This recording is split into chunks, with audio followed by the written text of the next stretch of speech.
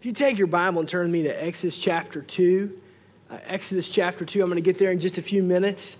And I invite you to take the backside of your bulletin and to follow along in the notes that are there. We're going to conclude our series this weekend on the wild goose chase. We've been in this is the fifth week of this series. And for those of you that may be brand new this weekend, the Celtic Christians in the 5th and 6th century they had a name for the Holy Spirit called Aodhán Glas, which meant wild goose. And they said that the experience of the Holy Spirit was like a wild goose chase. It was not trackable, it wasn't tameable, it had an air of adventure and unpredictability, and it was the exhilarating ride of a lifetime, basically. And so we've been, over the past 5 weeks, we've been encouraging you to open up the Bible to the book of Acts, begin to read the book of Acts for yourself and experience it. We've also been encouraging you to pick up a book called Wild Goose Chase, which was written by Mark Batterson. And some of the thoughts and ideas of the series have kind of come from that, because it's just a fresh perspective on the Holy Spirit to kind of walk through. And tonight, I would invite you back again, if you have questions about this, or you'd like to experience this because you never have, the baptism of the Holy Spirit. At 6 o'clock in the Student Center, myself and the team here at Life Church will be there. And basically, it's going to just be a short time of teaching, probably about 20 minutes max. And then I'm going to do a Q&A time. Then I'm going to take a break, because sometimes you just want to you say, man, I got some questions. I just like to ask some questions. And I don't know if I'm really ready for all of that, but I'd like to ask some questions here a little bit more. So come and be a part of that. Then we're going to take about a 5-10 minute break. And then we'll come back, and the people that are there that say, man, I've never encountered the Holy Spirit like that, and I'd like to, then we're going to pray with you to receive the baptism of the Holy Spirit, and God's just going to do a great work. And we do have free childcare that'll be in this building, so if you have children, you can drop them off and register them, and then come on down. And if you are planning on attending, just let us know at guest services so we can make sure that we've got room for you.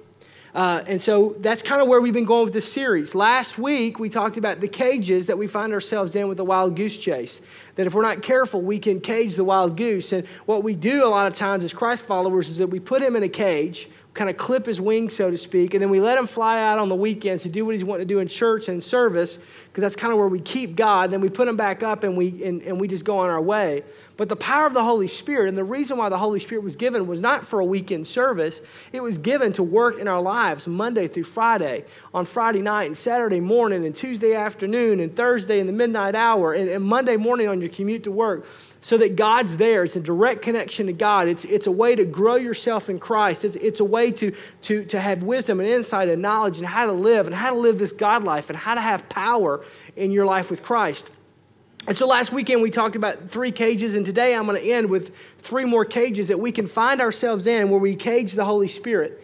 And the question I asked you last week is the same question I want to ask you this weekend, is this: what keeps you from the wild goose chase? What is keeping you from the wild goose chase? What cage is keeping you from the wild goose chase? What is it that you want to just kind of keep the Holy Spirit in here? What keeps you from opening the door and letting him fly and letting him do what he wants to do in your life?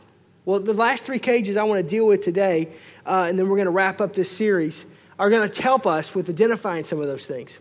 So today, the first cage I want to talk about is the cage of guilt. This is why people don't go on the wild goose chase. The cage of guilt.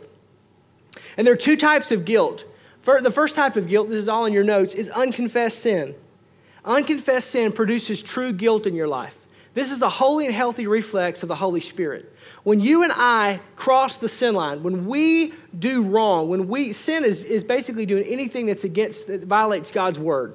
So if we do anything that violates God's word, especially as Christ followers, there's something that goes off inside of you that says, that's not right, man. That's wrong. And there is this guilt.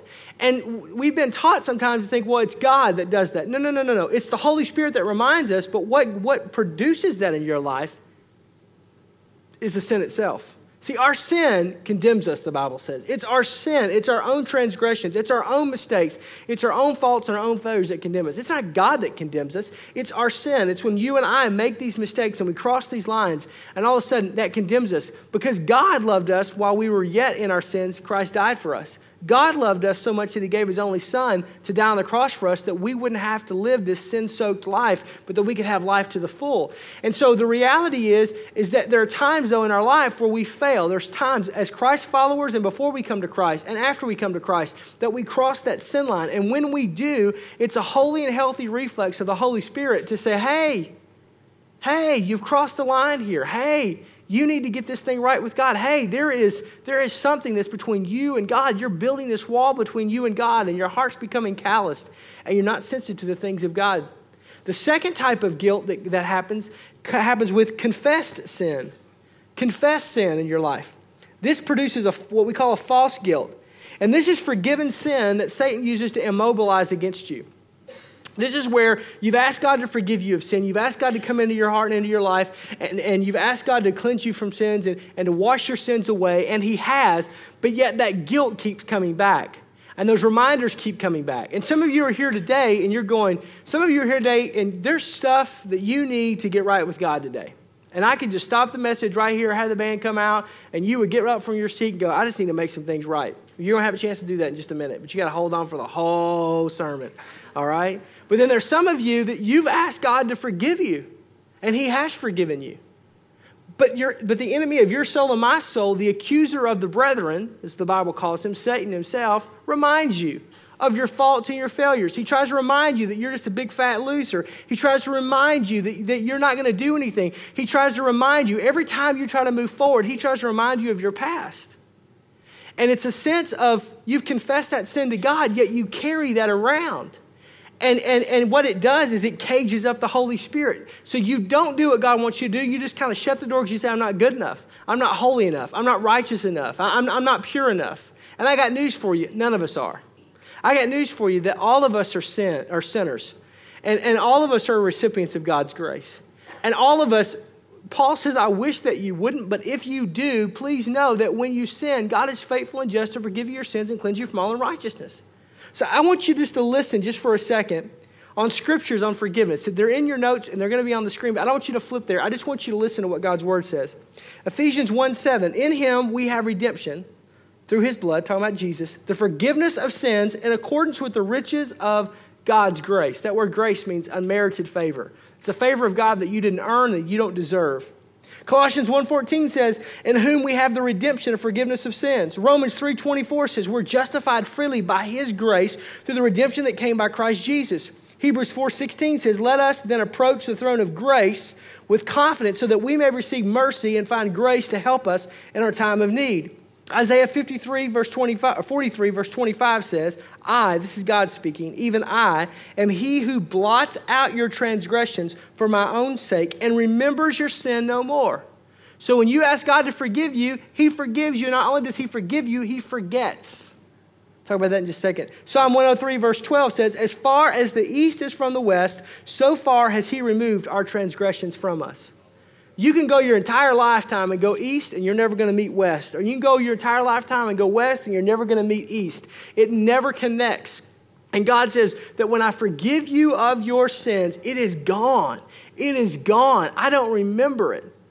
And that's the reason why I say God doesn't condemn. You're condemned. Your sin is what's condemning you. It's not God.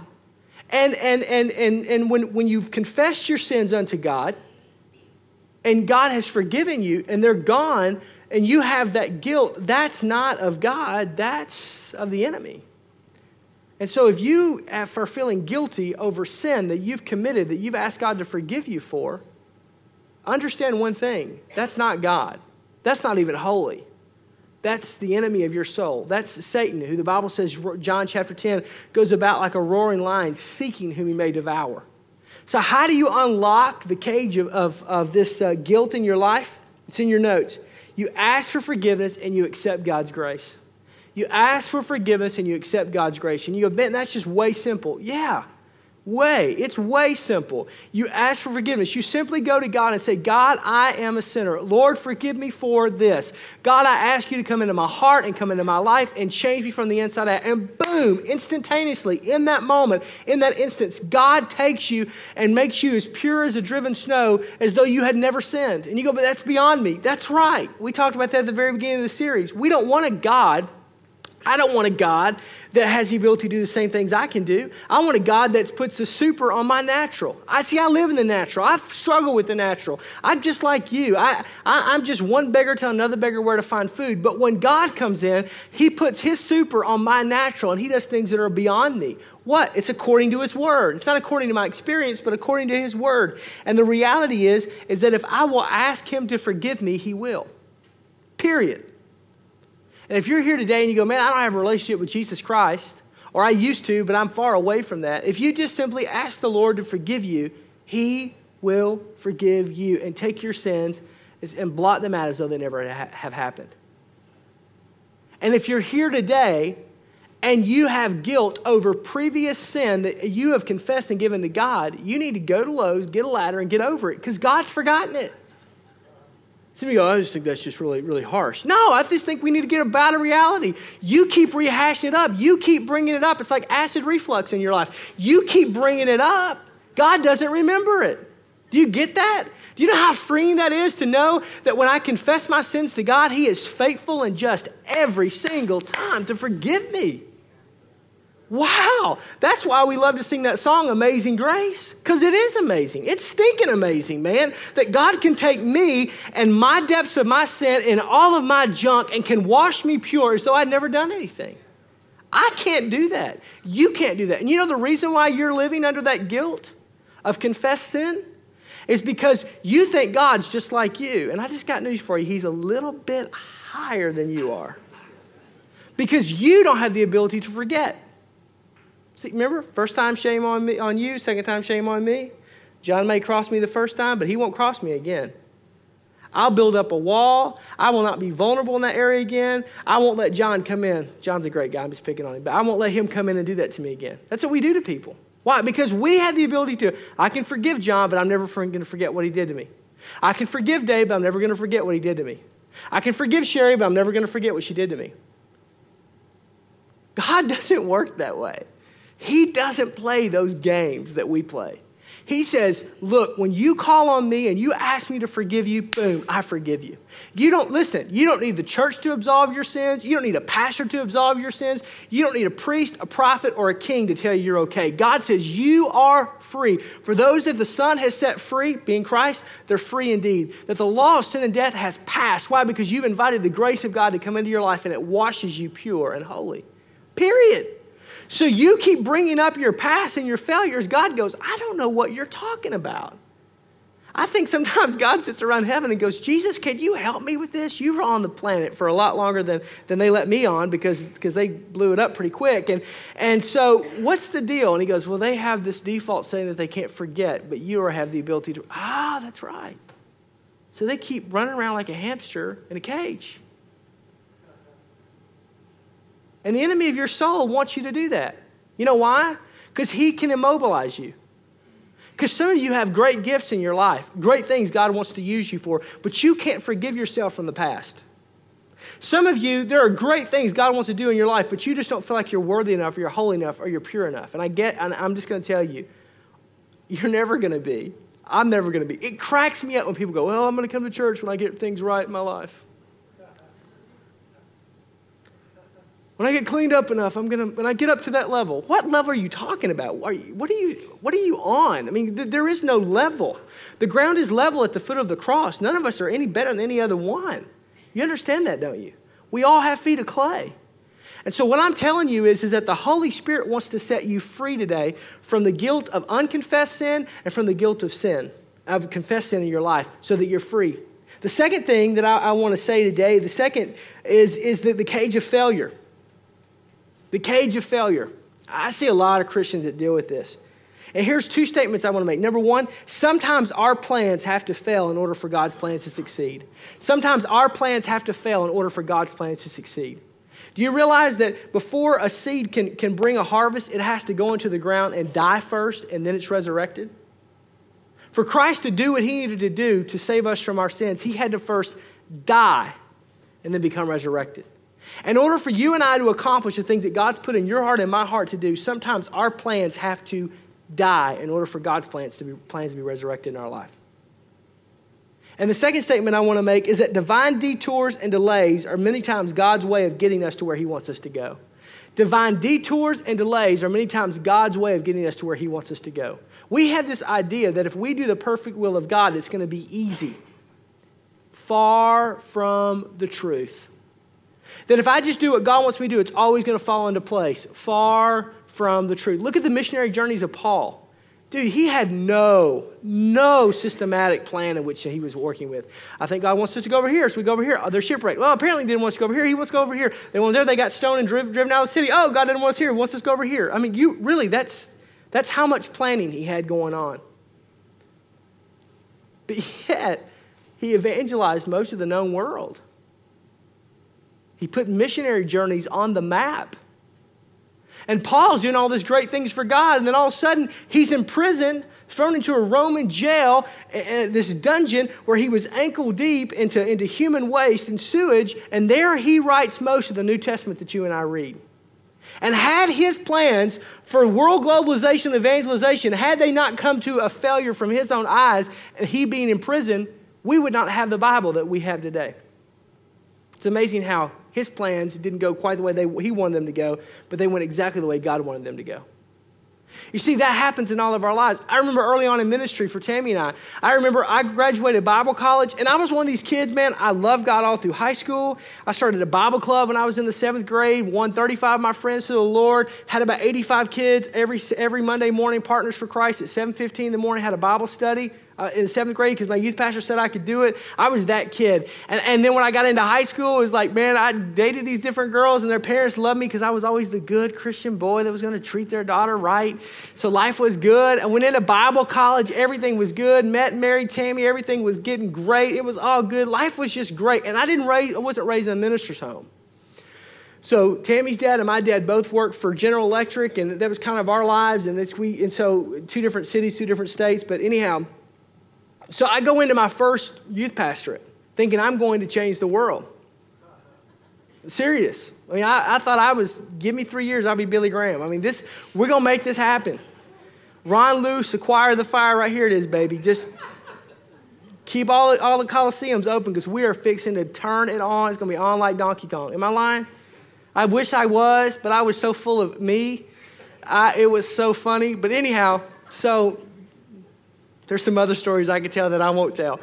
And I go to my first youth pastor. Man, I'm turning it on. I mean, we're going after this church and doing it. And all of a sudden, I realized that not everybody likes Aaron. That was a sad reality for me. And you laugh because you've discovered the same truth about yourself. And that youth pastorate wound up that I had moved to that city and got an apartment, and Tammy and I were engaged to be married and everything. I thought, this is where God has me. We're going to world crusade and going to just camps and going to change the world. I wound up leaving after 6 months. Never made it to my resume. It was a summer internship on the resume, right? Because that was a big failure. And I go to the second place. It was a bigger place, a nicer place, much more progressive place. And boom, went there, and Tammy and I were married. And it was like 2 years of hell. It was like everything that could go wrong went wrong. I mean, we were adjusting to being married. She was 5 hours away in a new state, which I don't understand why everybody doesn't just love Arkansas. But anyhow, and so we're in this new state, and everything's going on. And I mean, it was just like, and I remember after 2 years of being in that experience, sitting in the U-Haul truck on our way to place number 3, looking at my wife and going, do we even have this in us? Are we even called? I mean, everything. I mean, it just was an utter sifting in my life, because what was happening was there were these delays and these detours, and nothing was going right, and none of my plans were working. And God was bringing me to the end of myself. And I remember looking at her and saying, do you think we have this? And she looked at me, and here's what she said. And I wish she would have said, yes, my son, you have this, right? That's what I'm looking for. Ben, you know what I'm talking about. I was like, build up your man now, baby. Come on. Daddy needs some love right now, right? And she looked at me. She said, I don't know. I don't know. And I said, I don't know either. So Tammy and I and our 80-pound Labrador Retriever moved to the next town. And I'm telling you, I told her, I said, I don't know, but I can tell you this, I'm going to try this one more time. And if this doesn't work, I'm going into business. I'm going to make all the money I can make. I'll give it to missionaries and give it to the ministry, and I'll be a good like businessman in the church, but I am not living my life like this. And I came to the utter end of Aaron Cole World Outreach Ministries. And I wish that wasn't the case, but I'm just telling you, it was. And what happens is that many times in our life, our plans have to fail for God's plans to succeed. And many times in our life, we have to come to the end of ourselves, and we have to understand that there are divine delays and detours in our life. And we cannot wig out over it, but we've got to submit ourselves and drop ourselves to God. And the key to this is decide to live life palms up. The key to unlock this cage of failure is to decide to live life palms up, to say, God, it's yours, whatever you want. You want me to be successful and effective in the world's eyes? So be it. You want me to be an utter failure in the world's eyes? If that's what will bring you glory, so be it. You want this plan to succeed? So be it. You want this to succeed? So be it. God, I'll do what you want me to do. I'll say what you want me to say. I will be whatever you want me to be. Exodus chapter 2, we find Moses in a very similar position because Moses has been raised in the house of Pharaoh as a Hebrew. He comes of age and he realizes that he's not of the Egyptian lineage, but he's of the Hebrew lineage. So he goes to find his people. And on his journey of finding himself and finding his people, he finds that they are being mistreated and ill-taken because they were taken over into captivity by the Egyptians, and they're the slaves of the Egyptians. And Moses has this bright idea that he's going to fix it, that he's got this plan of how he's going to leverage his upbringing in Pharaoh's house and all of his education and all of his political influence, and he's going to change things. And we pick it up in Exodus chapter 2, verse 11. And one day after Moses grown up, he went out to where his own people were and watched them at their hard labor.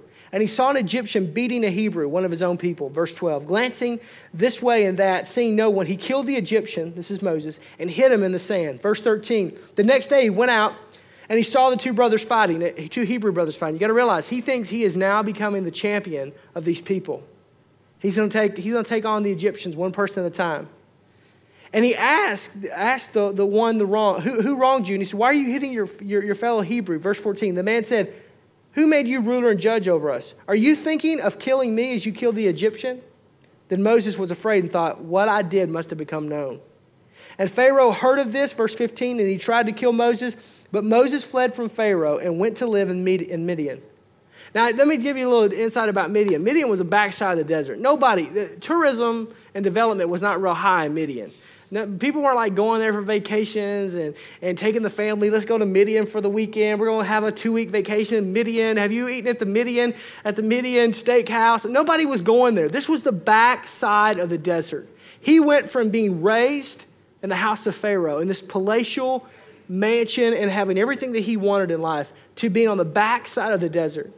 He had so failed in his own eyes. He decided, you know what, I can never go back. So he marries a Midianite and he begins to have a family there. And for 40 years, he stays and he just reduces himself just to being a shepherd out in these hillsides of Midian, just being thankful that he got out of Egypt alive. Not realizing that God was going to bring him back. And the thing that had started in him, see, what he wanted to do was set the people free. But he started doing it his own way.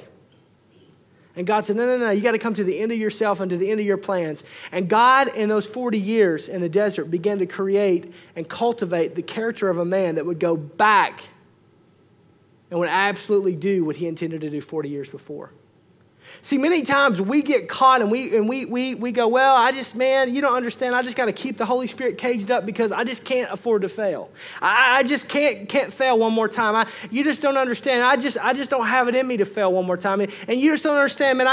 I've made mistakes and I failed and I've got just a failed, flawed past and I just don't know. And I'm beating my head against the wall. I thought God wanted me to do this and nothing's working out right and nothing's happening right. And why is this tanking and why is this idea not going? I'll tell you why. Because God's bringing you to the end of yourself. I'll tell you why. Because God's wanting you to trust him. I'll tell you why. Because his ways are higher than our ways. I'll tell you why. Because the only time God gets glory is when things are done in such a way that everybody goes, that must have been God. That must have been God. You know one of the reasons why Life Church is so blessed is because our beginnings were so humbling. And because our beginnings were so humbling and nobody thought we would not last, God goes, there's a place I can use. That's why God specializes in using ordinary people. That's why God takes people and he takes them from to the pit all the way to the dungeon, to the prison before he ever brings him into the palace, because God wants you to understand, first and foremost, that he's God and he won't share his glory with anybody. But secondly, the things he's put in your heart are not just there to frustrate you. They're not there to lead you from failure to failure. He wants you to come to the end of yourself and understand, even in those failures, you can fail forward. And in doing so, you're going to create the character and a God-shaped life in you that God can use to take you where he wants you to go. You see, I look back on those beginning years in ministry and I realized God was teaching me some very vital lessons. I needed my spiritual pride knocked out of me. I needed my teeth kicked in. I needed some lessons and some reality. I needed all of that. And I've seen friends of mine in the ministry, because I realized in the ministry, same way it is in life, you go through times of sifting. Much rather do it on the front end than midlife. I'm telling you, because I've got friends that now that are my age that are going through similar situations, and they never had experienced that. And I remember sitting there going, this isn't fair. What's happening with this guy? He just got this. He just did this. He's just speaking here. He's doing. These guys are living the life that I want to live. And God, I've given you my whole life. And you know how we have those spiritual pity parties? Oh God, look what I've done for you. Don't look at me so sanctimonious. We've all done that. Like we've really made sacrifices. And what God's doing is saying, look, your failure isn't final. Open up the cage and allow the Holy Spirit to take you where I want you to go. And don't allow failure to define you. Don't allow failure to keep you. Don't allow failure to immobilize you. Just live life palms up. Now, the last cage I want to talk to you today rolls very much hand in hand with the cage of failure, and that's called the cage of fear. Because many times we don't allow the Holy Spirit to do what he wants to do in our life because we're fearful. Statement that's in your notes that I think is great, and I'm going to harp on this just for a second, and we're going to be done. And that is this, that the will of God is not an insurance plan, but a daring plan. The will of God is not an insurance plan, it's a daring plan. I need you to hear what I'm going to say, especially those of you that are kicking tires in this thing called faith in Christ. If you want to be a Christian because you think it's safe and predictable, wrong answer. If you want to be a Christ follower because you think it's an easy street, wrong answer. If you want to serve God because you think, wow, this is the way that I can be healthy, wealthy, and wise, wrong answer. We're not guaranteed any of that. Do you realize in the last 24 hours on this planet, there have been men and women that have died brutal deaths for one reason, because they're a Christ follower? In the last couple of weeks, I've received an email. Kind of get these emails from missionaries and from things that are kind of on secure email lines. We had a general superintendent of a country, and in Africa, that basically he, his entire family, and everyone connected to him were killed, massacred, because of the fact that he was a pastor, a preacher, and a Christ follower. And there was a young missionary couple that Tammy and I met, and we know. They're our age, with kids our age, that were in the country. And they had to smuggle them out in the middle of the night in order to save their lives because they were coming to kill them. See, this gospel that we have, the grace of God may be free, but the cost, it's daring. It's not an insurance plan. It's not for the faint of heart. It's not for the weak-minded. It's not for, I'm just looking for a great place that's got good worship music. Really? Well, I just wanted a place that's just good for the kids. Really? I'm glad you have that consumer mindset. This isn't pick and save. Seriously. The Church of Jesus Christ isn't a Walmart supercenter where I just need a half a pound of grace and I need a little bit of mercy over here. And what about something for the kids? Because we in America, we have this blessing called religious freedoms, that we have the ability in this great country to live and to worship God with freedom of expression. And the biggest thing that you fear and the biggest thing that I fear is that they may not accept us in the neighborhood club anymore because we're Jesus freaks. Or, I just don't know if I can let people know if I have a Bible on my desk at work, what are they going to say? Is it going to cost me the promotion? People are giving their lives for this book. It wasn't too long ago in the nation of Russia that this book was banned. And when it opened and the Berlin Wall fell and communism fell, we got in with boatloads after boatloads of books called the Bible that revolutionized their life. There are people today that smuggle this word into the country of China. And there are people that believe the exact same Christ and are following the exact same wild goose that you and I are that have to do so in secrecy because they will be imprisoned. There are countries in Southeast Asia that you can't even be an Assemblies of God credentialed minister unless you've been imprisoned for your faith. That's pretty much unelectable in this country. If I had been to jail, just want you to know I'm a convicted felon. I'm not. But people are going, whoa, what's going on?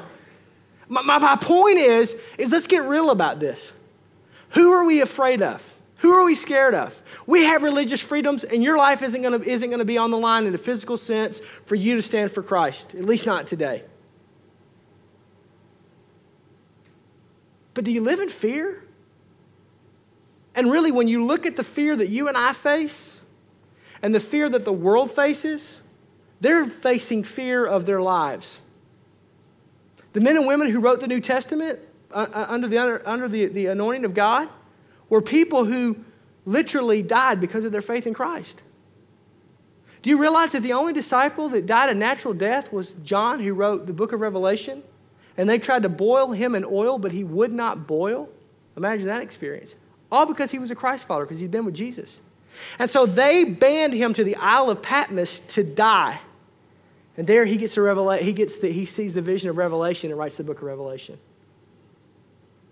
You see, the key to unlock the cage of fear, it's in your notes, is what I call smart courage. Not stupid courage. Stupid courage is going and just doing a bunch of stupid things and asking God to bless it. And God doesn't bless stupid. But smart courage, here's what we're talking about. It's courage that counts the cost. It assesses the risk and the reward ratios. It practices due diligence.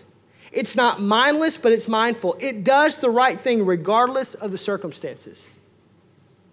And I'm here to tell you that some of you are paralyzed in your own life with this thing on the Holy Spirit because of fear. Because, it's beyond me. It's beyond me. I don't know. And what will people think? And, Here's what the Bible says about fear. 2 Timothy 1:7, for God has not given us a spirit of fear, but of power and love and of a sound mind. So every single time you feel fear, it's not of God. You want to know whether fear is of God? It's not of God. Let's keep reading on. 1 John chapter 4, verse 16 through 18 says, God is love, and he that dwells in love dwells in God, and God in him. And herein our love is made perfect, that we may have boldness on the day of judgment, confidence when we stand before God, because that he is in us so that we are in this world. And there is no fear in love. There is no fear in God. But perfect love casts out all fear, because fear has torment. That's the reason why God doesn't deal with fear. Fear will torment you. It will paralyze you.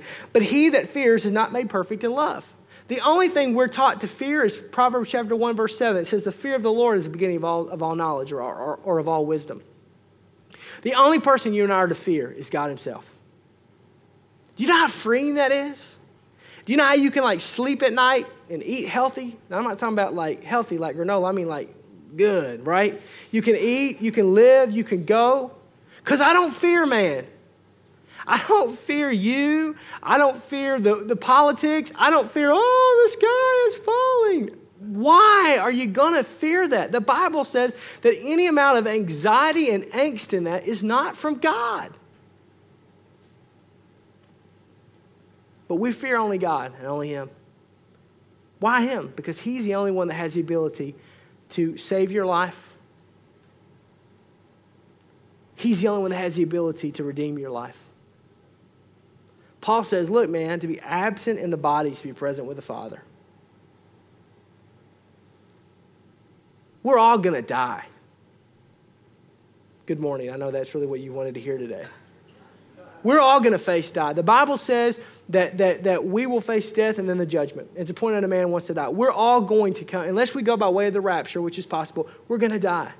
So don't fear death. Why? Because you know what's on the other side. What's on the other side is a life without struggle, and a life without pain, and a life without grief, and a life without sorrow, and a life without wow. That's what I want.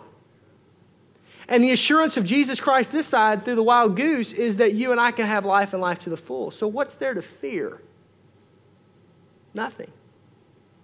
Just remember, there's an enemy of your soul and my soul that's just going around trying to sow that fear into your life. And every time you feel that fear that wants to paralyze you, go back to what God's word says, and says, God's not giving me a spirit of fear, but a power, love, and of sound mind. that God is love, and that in love there is no fear, because perfect love casts out all fear. And I'm to fear no one except for God himself.